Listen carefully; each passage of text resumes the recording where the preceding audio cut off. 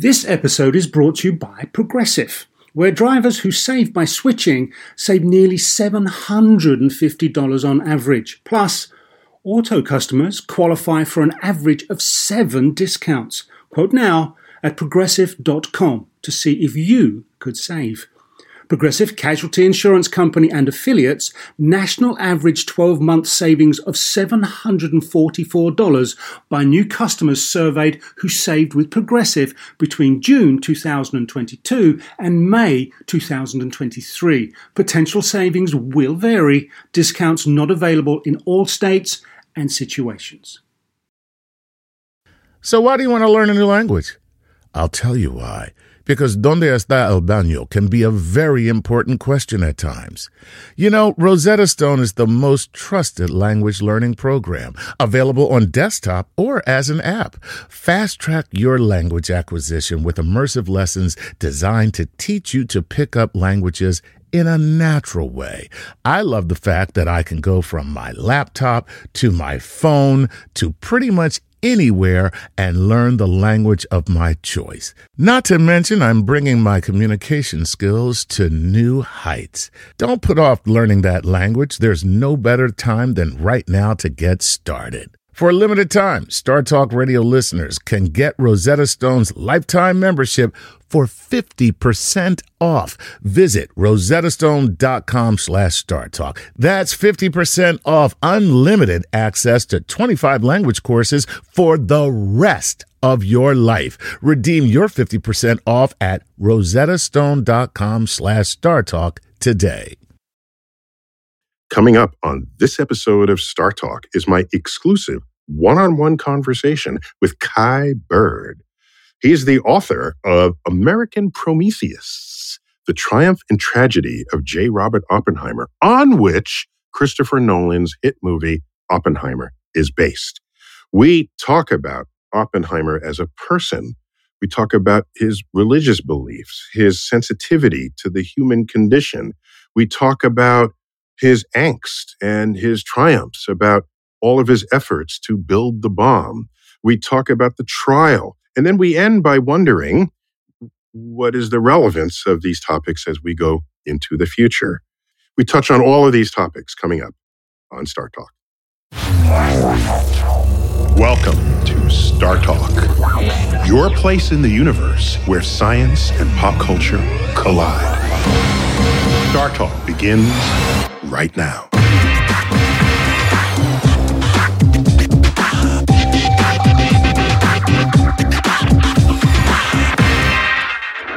Hi, I'm Neil deGrasse Tyson, your personal astrophysicist. And I'm Lindsay Nix Walker, senior producer of Star Talk. And Neil and I just co-authored a brand new Star Talk book coming out September 12th. Yeah, this is the third in a series of collaborations with National Geographic Books. And this one is titled To Infinity and Beyond. And it's available for pre-order from the Star Talk website, startalkmedia.com/books. If you do pre-order the book, you have a special access to a live conversation that I will be having with Lindsay Walker. She's been my senior producer for years. She's behind the scenes in practically every Star Talk episode you've ever seen or heard. And I look forward to doing a live stream for our audience. And they'd be able to submit questions in advance. So we'll see you there. We'll see you then. StarTalkMedia.com/books. This is Star Talk. Neil deGrasse Tyson here, your personal astrophysicist. Welcome to Star Talk. Kai Bird. Well, Neil, thank you very much for having me. It's a pleasure to talk about Oppenheimer things. Yeah. Oppenheimer, anything Oppenheimer is you're good for. Anything it, right? Oppenheimer. So you're an historian, a journalist, and I love your title here, your official title, Executive Director of the CUNY Graduate Center, City University of New York, Leon Levy Center for Biography. Whoa! So there's a whole group of people just thinking about writing about the lives of others. Is that pretty much what you do there? That's exactly what I do. We started this about 15 years ago. There were a lot of biographers around the country who complained that we didn't get respect in the academy. I don't get no respect. No respect. Historians weren't taking us seriously. And we biographers believe that biography as a vehicle is the best form of history. It's the most accessible, it's the most read, and it's deeply detailed and contained, right? I mean, biographies tend to be, they can be large volumes, but they're still single volumes typically. Isn't that right? Yeah. We try to make them one volume. My biography of Oppenheimer, I did with a co-author who, alas, is no longer with us, Martin J. Sherwin. And Marty spent 25 years on this biography. He only brought me aboard in the year 2000, and it took us another 5 years to produce the book. But it's a very time-consuming, deeply scholarly endeavor. And as it should be. Years. Yes. As it should be. I mean, why not? Why wouldn't it be? Well, let me ask a different kind of question here. Suppose you're such a good biographer that the subject of your book, the person, rises higher than they ever did in real life. Is that allowed? Sure. No, no. I ask, for example, we all know the film Patton, and George C. Scott performing in that movie, he won the Academy Award, and it's a brilliant movie, and it's a powerful movie. But I don't know that I ever would have heard of this man were it not for this movie. And then I checked other generals of the era, and he's in there, but it doesn't rise up as high as the movie does. Right. So if you write a brilliant book that wins a Pulitzer Prize, if my records are correct, who are you to place someone in a historical notch that maybe they either don't belong, never deserved, or where does that fit in the total picture of your task? Well, that's what historians and biographers do, is reevaluate the history and the person. And in retrospect, Oppenheimer, J. Robert Oppenheimer, the physicist, the father of the atomic bomb, is becoming more and more an iconic figure and more relevant to our own times, and therefore more and more important. Christopher Nolan, the director who wrote the screenplay and directed the film Oppenheimer, has been going around saying that Oppenheimer was the most important man who ever lived. And I scratched my head for a moment about that and was wondering, I mean, really? But the more you think about it, but he has a movie to sell. He does have a movie to sell, but and I have a book to sell, so to speak. But it gave me pause, and I thought about it, and Oppenheimer gave us the atomic age, which is never going to go away, and we're always, as human beings, going to have to struggle with the notion of surviving the invention of atomic weapons. So remind us who Prometheus is, because that's central to this concept here that you're describing. Yes, Prometheus was the Greek god who stole fire from Zeus and gave it to humankind, and then was punished by Zeus for this thievery.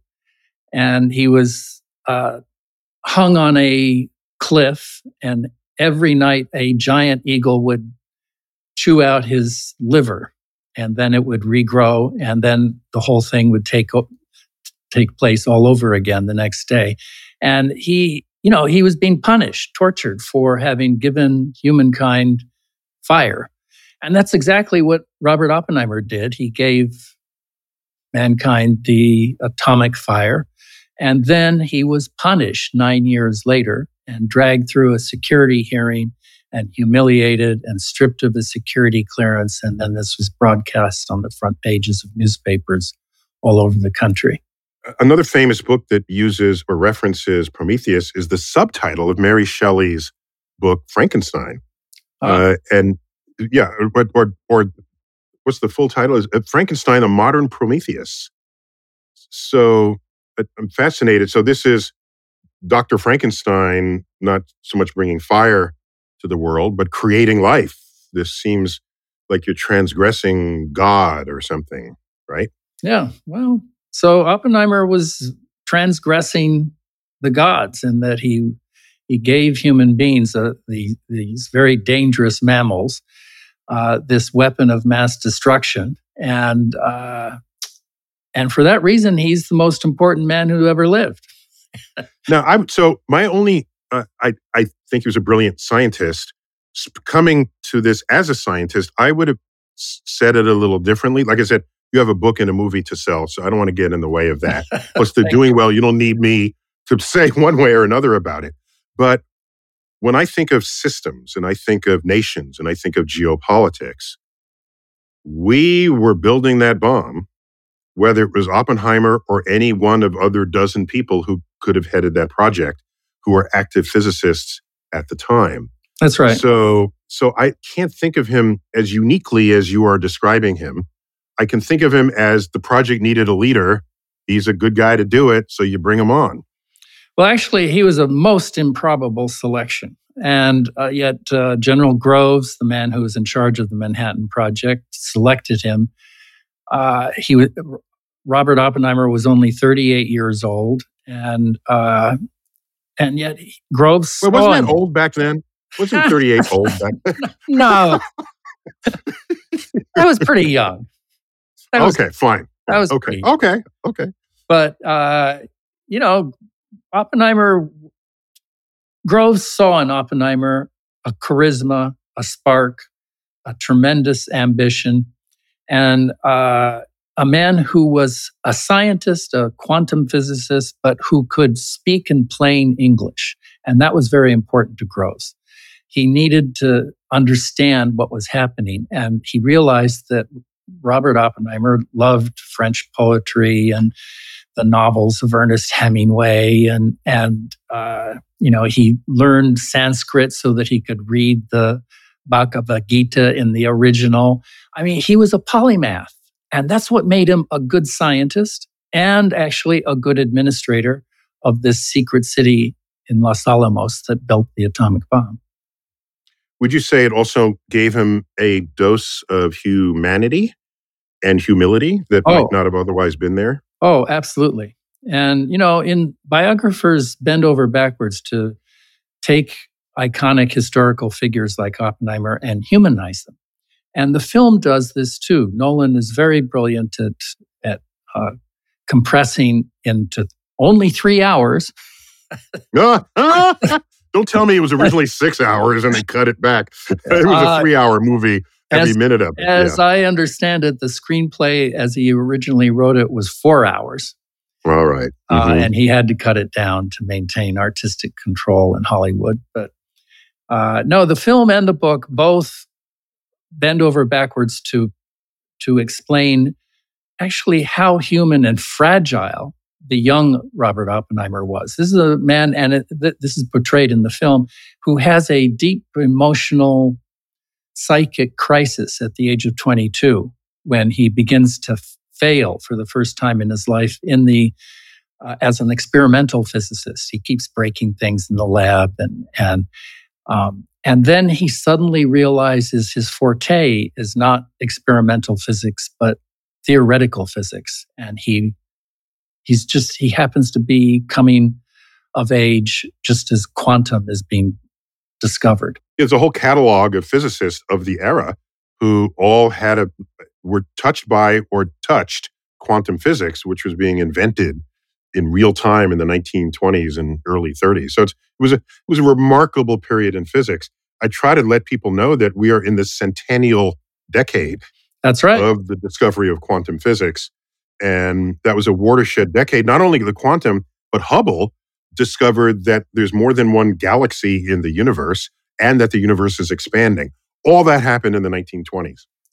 It's incredible, yes. And yet most Americans, most people do not understand quantum physics. And Still. Yeah. It's hard to describe. And the film, I think, I'd be interested in your opinion of this. The film, I think, makes a really valiant attempt to visually explain quantum physics at one point, he has the young Robert Oppenheimer as a young physicist and wandering through a art gallery and comes across a Picasso painting that's in the cubist mode, and he's staring they zoom in on it. Yeah, and they zoom in on it. And they zoom in on it. And of course, this is a metaphor. Nolan is using Picasso's painting as a metaphor for quantum and how different it forces you to look at the world. Yes, a disruption of perspective, which Cubism was to art. There have been some art historians who have analogized the two as arising in approximately the same era. And I think they tried to mention a cause and effect. I'm less convinced of that, but I'm intrigued that they did correspond. It was the era of relativity. Are you looking at the front of someone or the side of their head or the back of their head? Yeah. There was a lot of modern physics that was disrupting our sense of what is normal and what isn't. And the art world was, I think, on some of the same track there. So let me ask you about let me give you my reaction to some parts of the film. Okay. As a scientist, I know most of the Oppenheimer story. But I'm not one of those, they got that wrong, or I'm not that guy, okay? I'm not that guy. But what I did notice, and is this you in your original writings, or is this Christopher Nolan? Who, by the way, if you allow me to give a quick commercial, we interviewed Christopher Nolan on Star Talk some years ago when we were just talking about how many films he's done that disrupt the timeline of events in the world. So he's a very good sci-fi thinker in that regard. And we had a wonderful conversation with him, and you can find it in our archives. Just search for Nolan and you'll go straight there. So what I found is the movie is full of these simple gestures of scene, of script line, of movement, of camera angle that capture some interesting fact about the era. And to accomplish that without it looking forced, I thought was brilliant. And I'll just give one simple example, okay? Okay. Richard Feynman plays the bongos. And he's not identified. And there's a scene where there's at a party and there's just some guy there. You look from behind and he's playing the bongos. Right. It just goes by. It doesn't zoom in on him and say, here's Richard Feynman. You all heard. No, it's just a guy. Just a guy. And Nolan expects the audience to wonder about that and to maybe go and find out who was that guy playing the bongos. Was that real or not? Is he given too much credit for the audience to dig up that level? The movie's full of those details, is my point. Yeah. Right? Also, I've seen the movie 5 times now. And each time I see it, I see new layers, new little hints. Excellent. And you wrote the damn book. Yes. And it's only 720 pages. So another one is, again, Feynman goes the actor who plays Feynman is credited in the end credits. I stayed through them all. But Feynman is not identified as a character in the story itself. Right. And there's a scene where there's someone sitting in the car. That's right. As they're all slathering themselves with the UV block for this explosion. And it's sitting in the car. They said, you want some of this? And he says, no, the windshield blocks nearly all of the UV. This is a physics fact. Physicists, we all know this. But that was famously written in one of Feynman's biographies. That's right. And that's Feynman saying that. Yeah. And with a good rejoinder, well, okay, the window blocks the UV, but what blocks the window? That's right. Well, in the explosion. So little things like that were persistent throughout the storytelling, and he stitched it all together smoothly. I didn't feel anything was forced. And all of the elements of this, little things like we knew that in Germany, there was Hitler and the sort of the racist regime that was, they elevated experimental physics to a higher level than theoretical physics. And so the Jews were relegated to the theory because that wasn't as high ranked. And so that would include Heisenberg and Einstein and all of these folks. And so there's that one place in the movie where they say, oh, he'll be, if we know this, then Heisenberg will know it. And they say, no, he's Jewish. And they don't give him access to the lab. Right. And so, boom, that encapsulates an entire worldview that the Nazis had. But you can't off-ramp to that in a movie that's through the POV of Oppenheimer.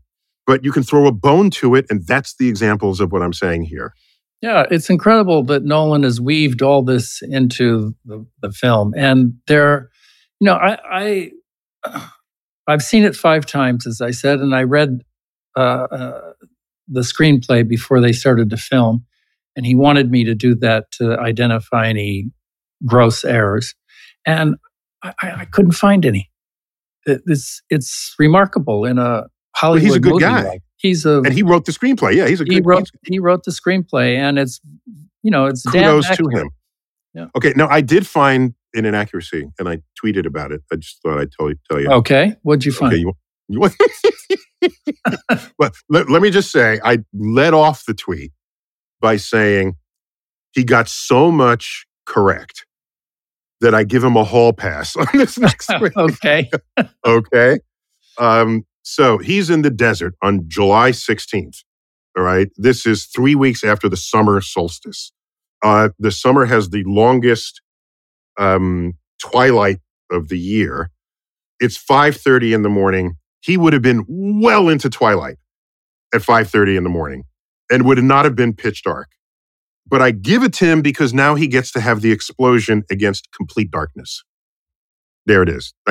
Grant him that artistic license. Are you sure you took into account daylight savings time? I thought about that. So even including daylight savings time, okay. That's okay. I totally took that into account.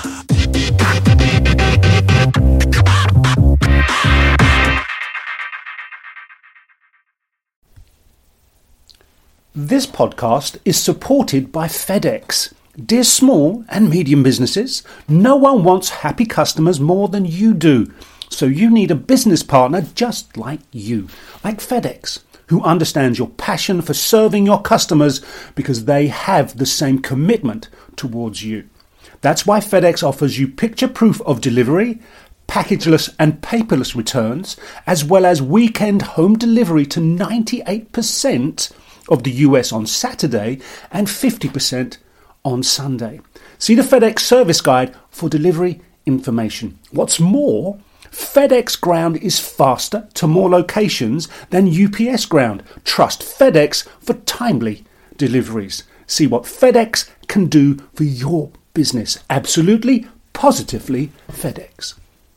Whether you're a family vacation traveler, business tripper, or long weekend adventurer, Choice Hotels has a stay for any you. And that's good, because there are a lot of me's. Choice Hotels has over 7,400 locations and 22 brands, including Comfort Hotels, Radisson Hotels, and Cambria Hotels. Get the best value for your money when you book with Choice Hotels. Cambria Hotels feature locally inspired hotel bars with specialty cocktails and downtown locations in the center of it all. Hey, that's me. Radisson Hotels have flexible workspaces to get the most of your business travel and on-site restaurants. That's me too. And at Comfort Hotels, you'll enjoy free hot breakfast with fresh waffles, great pools for the entire family, and spacious rooms. Hey, that's me too. I guess I'm just going to have to stay at all of them. Choice Hotels has a stay for any you. Book direct at choicehotels.com, where travel comes true. Hey, remember when we did that show about the science of the golf swing? Well, let's take that to the next level. And that's because PXG has developed the Black Ops driver so golfers don't have to sacrifice distance for forgiveness. And the science proves it. PXG Black Ops Driver is a breakthrough in driver technology. It's a complete and total victory in golf club engineering, unlike anything you've ever seen before. Black Ops Drivers are adjustable to deliver a combined MOI of 10,000 plus for unreal forgiveness. Now that's ridiculously high. The higher the MOI, the more forgiving the club will play. So you don't have to square the ball perfectly for it to go straight and get distance. Add PXG's new advanced material face technology, and you get incredible ball speed that pushes the distance to the absolute limits. More forgiveness, more distance, no sacrifices. PXG Black Ops Driver. Hit your tee shot straighter and farther. The proof is in the science. Learn more and get free shipping on all equipment. Go to pxg.com/StarTalk and use code StarTalk at checkout. That's pxg.com/StarTalk. Use code StarTalk for free shipping on all equipment. pxg.com/StarTalk, code StarTalk. Hi, I'm Chris Cohen from Haworth, New Jersey, and I support Star Talk on Patreon. Please enjoy this episode of Star Talk Radio with your and my favorite personal astrophysicist, Neil deGrasse Tyson.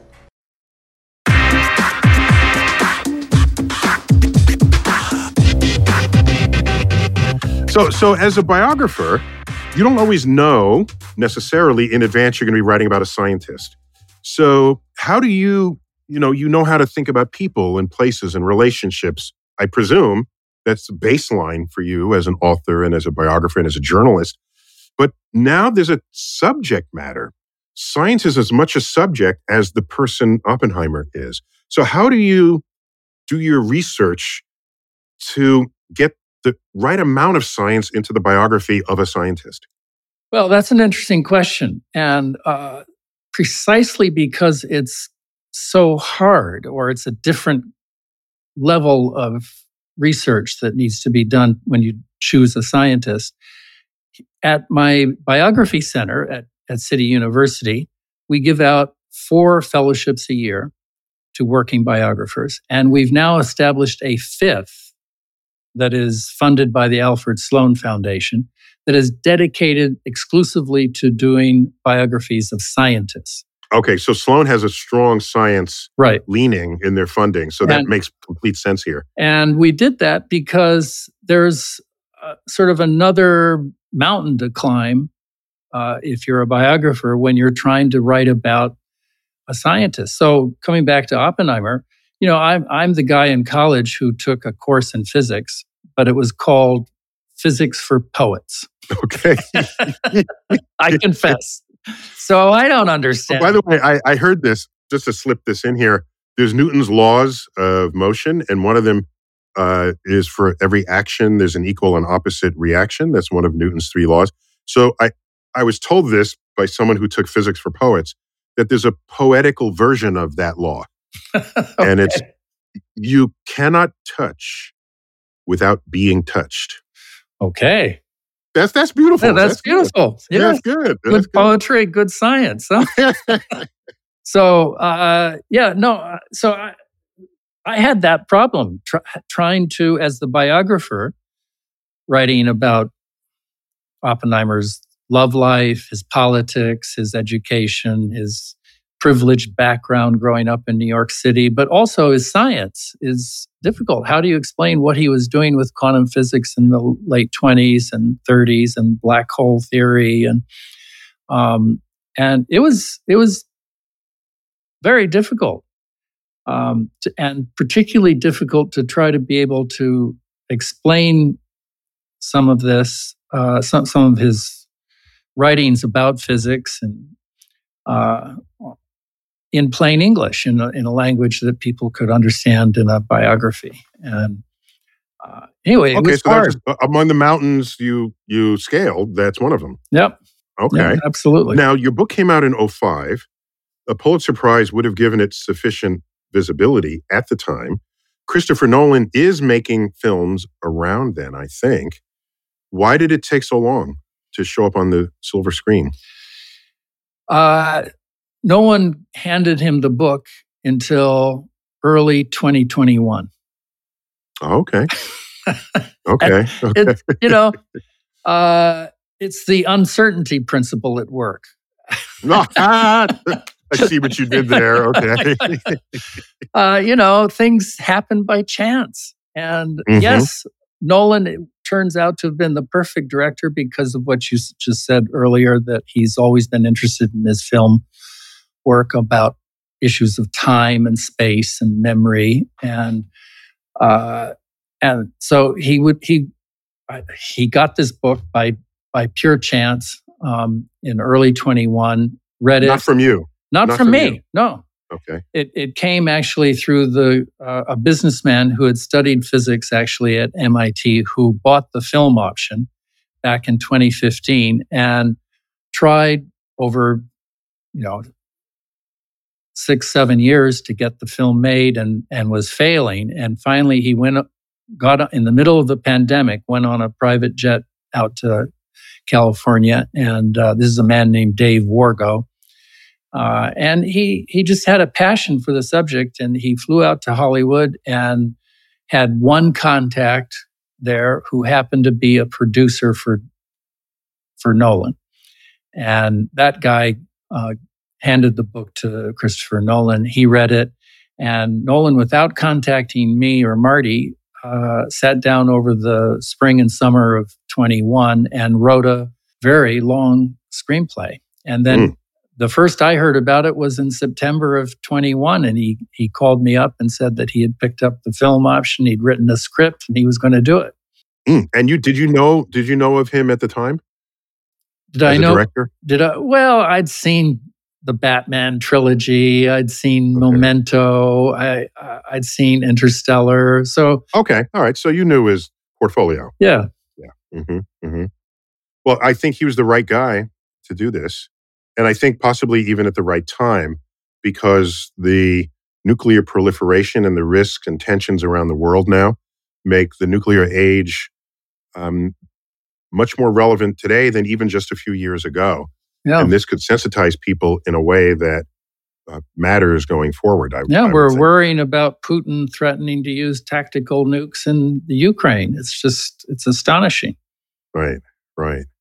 So the movie is it's basically two movies. There's the bomb and then there's the trial, or just his experience. Right. Is your book split in that same kind of way? Well, like most biographies, it's told chronologically. Okay, so therefore it would be. But, right. I'm very happy with the way the film came out, because at one point just after I joined Marty Sherwin on his 20-year project at that point, in the year 2000, he at one point turned to me and he said, you and I wouldn't be spending all these years writing this long biography if it was just a story about the father of the atomic bomb. If it was just about building the atomic bomb. And of course, there's already a book with that title, The Making of the Atomic Bomb, by Richard Rhodes. By Richard Rhodes, right. But also a Pulitzer Prize winning book, by the way. That's right. Yeah. That's right. And but Marty said that what made it really compelling as a story was the arc, the fact that Oppenheimer in 1945 was hailed as America's most distinguished scientist. His image was on the cover of Time and Life. And then 9 years later, he's brought down and humiliated in this trial, this kangaroo court proceeding, and he becomes a public non-entity. That's what makes the story really interesting. And of course, it's a story about McCarthyism. So that's a story about our divisive politics today. So it's all of one piece. It's really relevant. There's resonance. Yep. But so why? Because we all knew that McCarthyism was the backdrop, but McCarthy himself spent all his time bringing up like actors and, no one's so heroic as Oppenheimer. Yes and no. Okay. Because in 1953-54, one young Roy Cohen, McCarthy's chief of staff, tried to subpoena Oppenheimer. He wanted him to testify as to his communist leanings.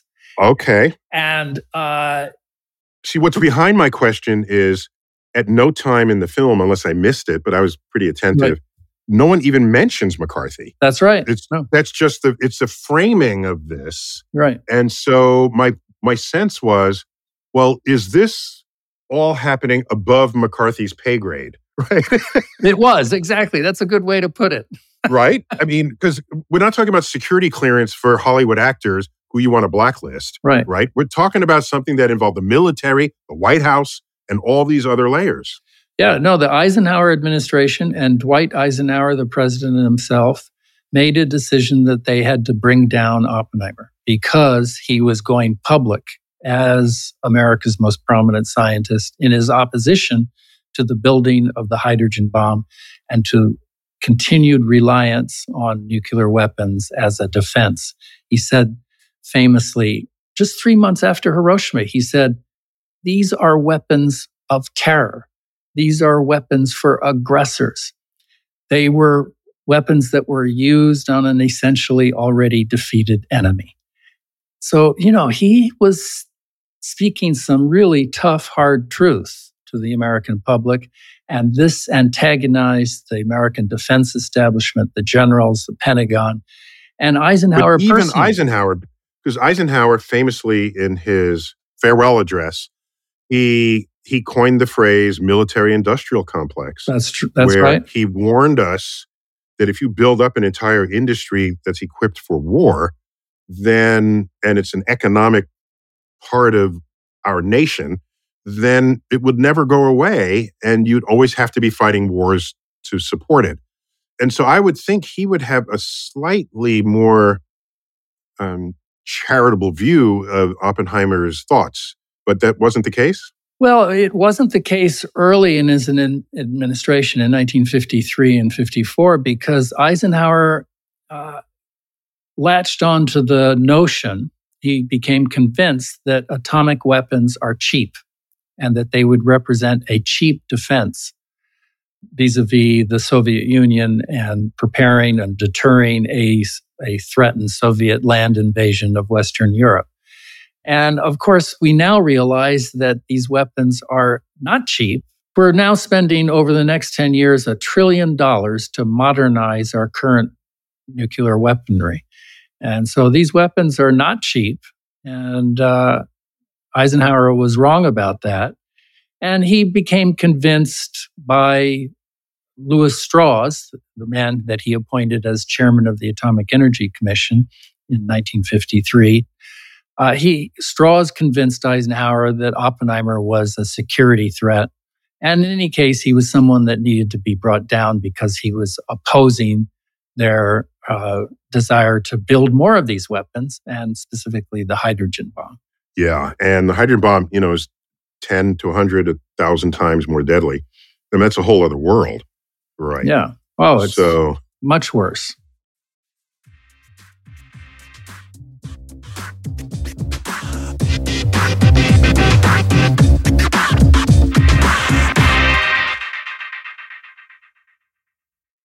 Do you want to set up your child for success?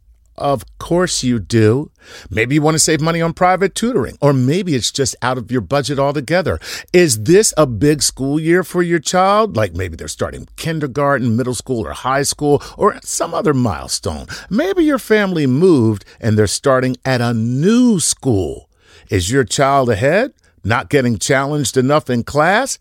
Well, we love that little smarty, but we want them to be engaged. IXL Learning is an online learning program for kids covering math, language arts, science, and social studies. IXL is designed to help them really understand and master topics in a fun way. Powered by advanced algorithms, IXL gives the right help to each kid no matter the age or the personality. There's one site for all the kids in your home pre-K to 12th grade. Kids can use it at home on the computer or on the go through the app on your phone or your tablet. No more grading those worksheets. IXL grades everything itself. And no more trying to figure out how to explain math equations or grammar rules yourself. IXL has built-in explanation videos. 1 in 4 students in the U.S. are learning with IXL. IXL is used in 95 of the top 100 school districts in the U.S. Make an impact on your child's learning. Get IXL now. And Star Talk Radio listeners can get an exclusive 20% off IXL membership when they sign up today at IXL.com/StarTalk. Visit IXL.com/StarTalk to get the most effective learning program out there at the best price. Spectrum One is a big deal. You get Spectrum Internet with the most reliable internet speeds, free advanced Wi-Fi for enhanced security and privacy, and a free Spectrum Mobile Unlimited line with nationwide 5G included, all while saving big. For the big speed, big reliability, and big savings you want, get Spectrum One. Just $49.99 a month for 12 months. Visit spectrum.com/big deal for full details. Offer subject to change. Valid for qualified residential customers only. Service not available in all areas. Restrictions apply. Life is a highway, and on it there will be many chicken sandwiches.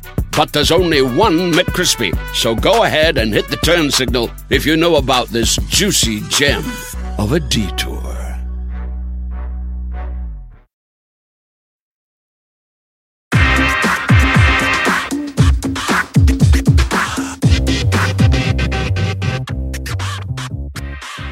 So here's an interesting question. And this was brought up in random banter. It wasn't random, in some of the banter of the film. And it's been discussed among historians that Truman just viewed the atom bomb as just another weapon in the arsenal of a war, not a specially deadly weapon. Of course, it was more deadly than others, but they made it clear just a few weeks earlier, we had firebombed Tokyo, killing 100,000 people. And this bomb would not even kill that many. So, are we to believe or understand that Oppenheimer didn't see this as just the next weapon in war, that he really saw this as some kind of proscenium through which we walked and could never return? Yes, Oppenheimer understood that. Even before Trinity, even before Hiroshima and Nagasaki, he understood that this was an extraordinary weapon that would change things. In fact, his hope was that it would be perceived as so awful, such a terrible weapon, that it would end all war. And of course, that was the hope. It's still the hope of many people. Truman had a much more simple understanding. And his, he thought it was a weapon that would help to end the war. But, after reading about what had happened on the fact that a second Japanese city had been hit at Nagasaki, Truman actually noted in his diary that he had given the order to stop any further use of these weapons because he couldn't bear the thought of all those women and children being killed. This is in his private diary. So even Truman begins to evolve and have a clear understanding of the extraordinary awfulness of this weapon. And yet, there's that scene in the film where Oppenheimer tries to come into the Oval Office and explain that we should be concentrating on control, regulation, disarmament, ban the bomb. And Truman turns to him and interrupts him and says, well, Dr. Oppenheimer, when do you think the Russians are going to get the bomb? And Oppenheimer says, well, in a few years. And Truman says, no, never. He thinks that the Russians aren't capable of producing this. And Oppenheimer tries to argue, they have good physicists too. Science doesn't know national borders. Exactly. Yeah. The secret is out. Everyone knows that this can be done. And he actually gives a speech around this time publicly in which he thinks, he says, you may think that these weapons are very expensive because we spent $2 billion on them, but they are actually cheap in that any country, however poor, that wants to build these weapons will be able to do so. It's just an engineering problem. The physics is all known. Yes, that point was made, definitely. Now, let me ask you, what's the term that you guys use? Counter-historical? Counterfactual. Counterfactual. So thank you. So let me offer a counterfactual scenario. If someone other than Oppenheimer were chosen as head of the Manhattan Project, whether or not it would have been interesting material for you to write a book on, do you think the project would have gone any differently than it did?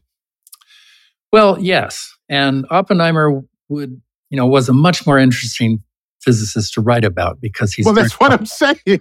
Right. In a counterfactual world, it doesn't care about you. Yes. I care about history, okay? Yes. No, of course, Oppenheimer was endlessly complex and an interesting man to write about. But if he had not been chosen as scientific director at Los Alamos, they would have chosen someone else, and the work would have been done probably not as quickly as he was able to build the gadget. Probably not within 2.5 years, probably not by the end of the war. So it would have happened after the end of World War II. And that actually poses another interesting counterfactual, because if the bomb hadn't been demonstrated during World War II in combat, then Oppenheimer's fear and Niels Bohr's fear, the famous Danish physicist, quantum physicist, their fear was who they smuggled out of Northern Europe. That's right, in a small airplane. Their fear was that the next war would be fought by armed adversaries, both of whom would be armed with nuclear weapons, and this would be Armageddon, because people wouldn't realize what a genocidal weapon this was. So what is it about Oppenheimer that you think had him turn this into an efficient operation? Because the military is all over it, right? I mean, military gets stuff done when they need to get stuff done. That's right. Because the money is flowing like rivers in a war effort. So why are you so confident that someone else would have taken longer? Well, everyone that we interviewed at Los Alamos who was there at the time, they always made a point of telling us this, that Oppie was just extraordinary. And that they had numerous mountains to climb in building this gadget and technical issues to solve, engineering problems. And Oppenheimer was simply good at sort of standing back of the room and letting his scientists argue for 30 minutes, 40 minutes, an hour. And then he would step in precisely at the right moment and summarize in plain English the options and where the path forward was.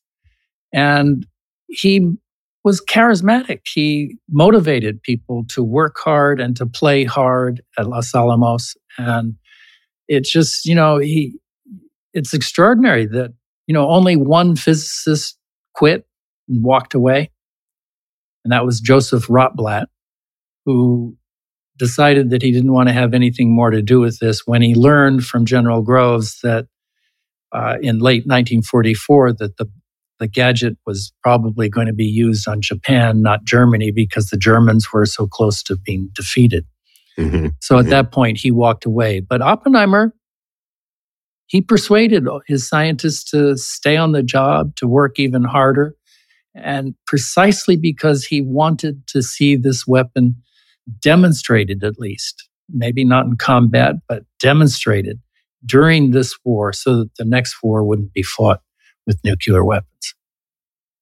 So in the second half of the movie, where we see basically the trial of Oppenheimer, that's very different material to work with relative to physicists knocking heads trying to build the most destructive weapon ever.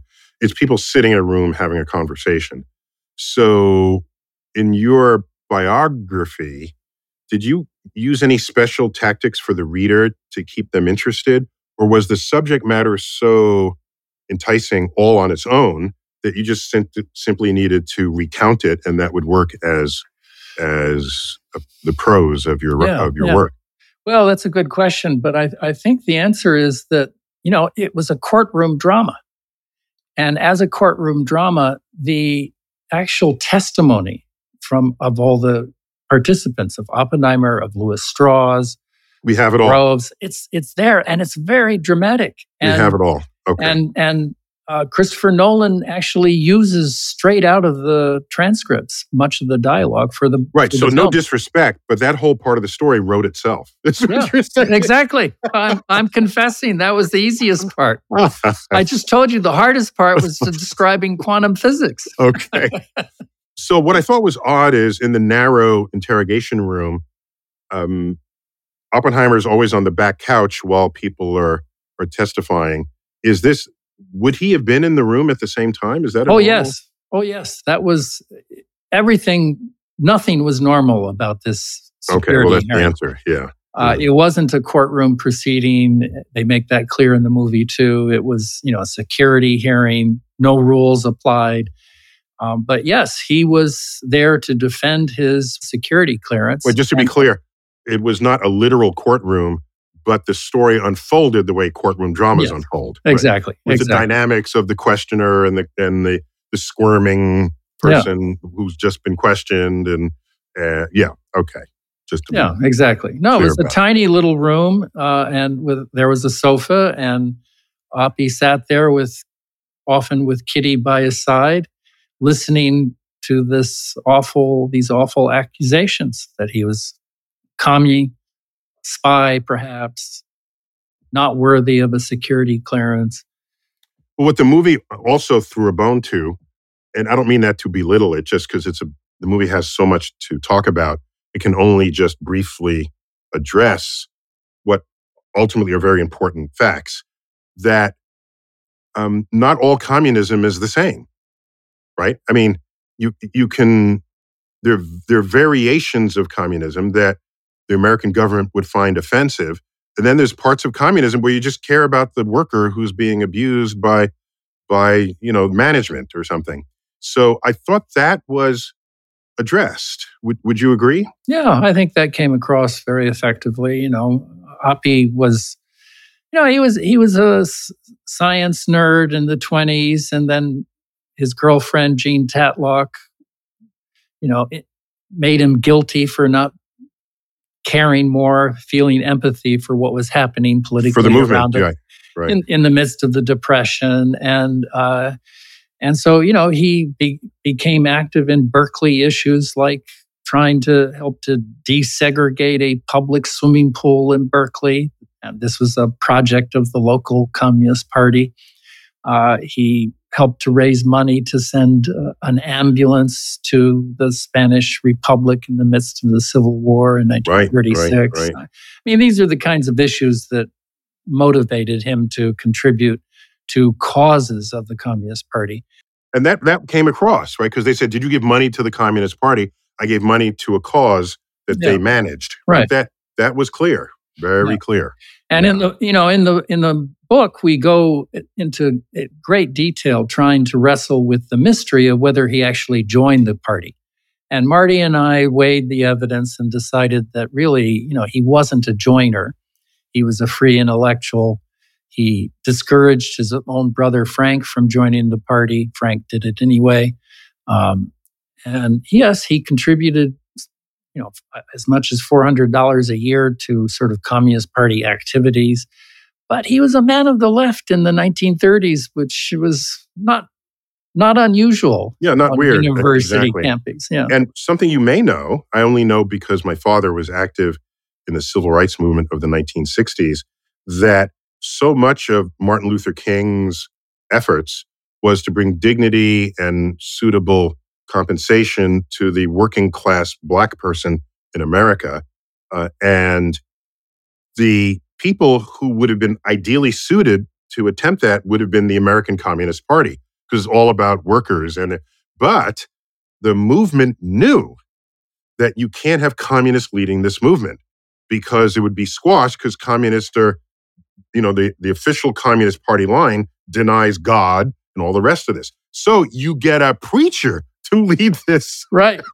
If you get a preacher to lead the labor movement, then you can't say he's communist because he's a preacher, right? So there was tactical steps invoked just to protect yourself against what would otherwise be a government confusion, which already did happen anyway. But yeah. Yeah, I think the civil rights leaders at the time understood the lessons of the McCarthyism and the lessons of the Oppenheimer trial.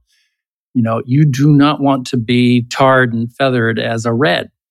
And actually, you raise an interesting point, because Martin Luther King, at one point early on, he had a close advisor named Stanley Levinson, who was a member of the Communist Party, and the FBI knew it. And, he had to gently distance himself from his relationship with Levinson precisely for that reason.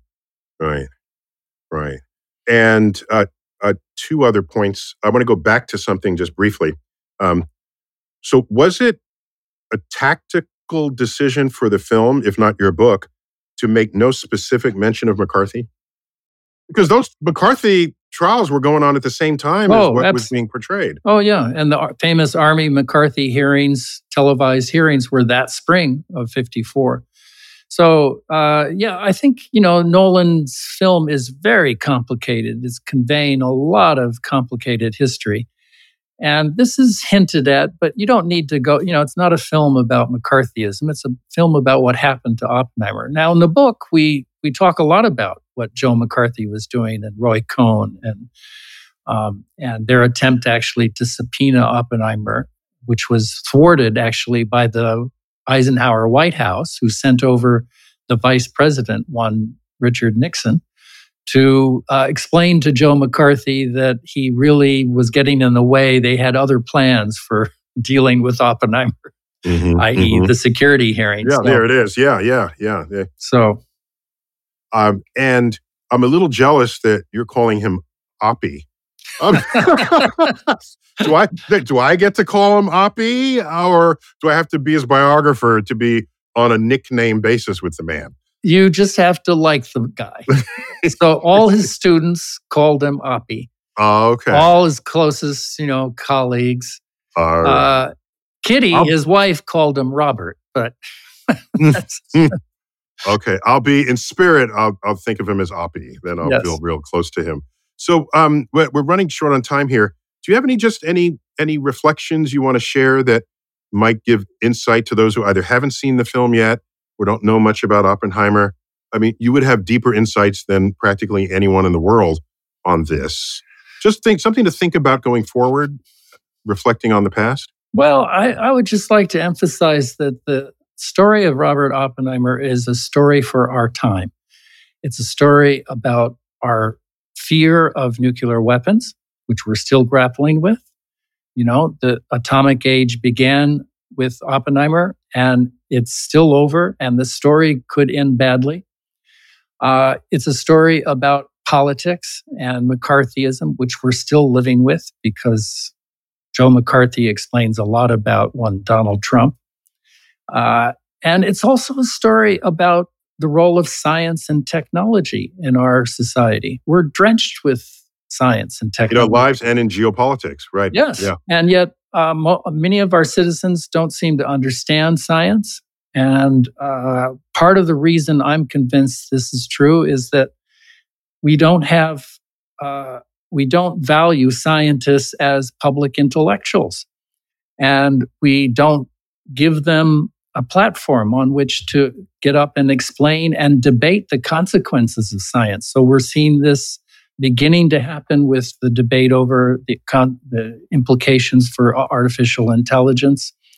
But we need more of this. And this was illustrated most dramatically during the pandemic, when public health officials like Anthony Fauci were tarred and feathered politically, and their patriotism questioned and their honesty questioned in the same way that Oppenheimer's integrity was questioned in the 19th. You're saying we haven't learned a damn thing. We haven't learned a damn thing. On that happy note. Sorry. Okay. Well, I mean, your book and then the film, of course, these are two different marketplaces, the people who love to read and the people who only see movies. We get to hit them on both sides with these very important contemporary issues, because everything old is new again. Yes. Well, Kai Bird, it's been a delight to have you as my guest on Star Talk in this exclusive conversation. Let me remind people, Kai Bird, along with the late Martin Sherwin, is author of American Prometheus, The Triumph and Tragedy of J. Robert Oppenheimer. Came out in 2005, won a Pulitzer Prize, on which the recent Christopher Nolan film, Oppenheimer, is based. And you're the executive director of the CUNY Graduate Center. We all love CUNY here, at the Leon Levy Center for Biography. I'm delighted to even know that exists as a thing. So, Kai, thanks for being my guest. Well, Neil, this has been a lot of fun. Thank you for having me. Excellent. I'm Neil deGrasse Tyson, your personal astrophysicist. As always, keep looking up.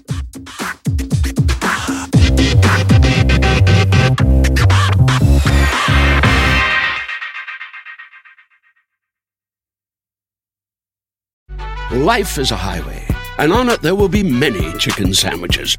But there's only one McCrispy. So go ahead and hit the turn signal if you know about this juicy gem of a detour.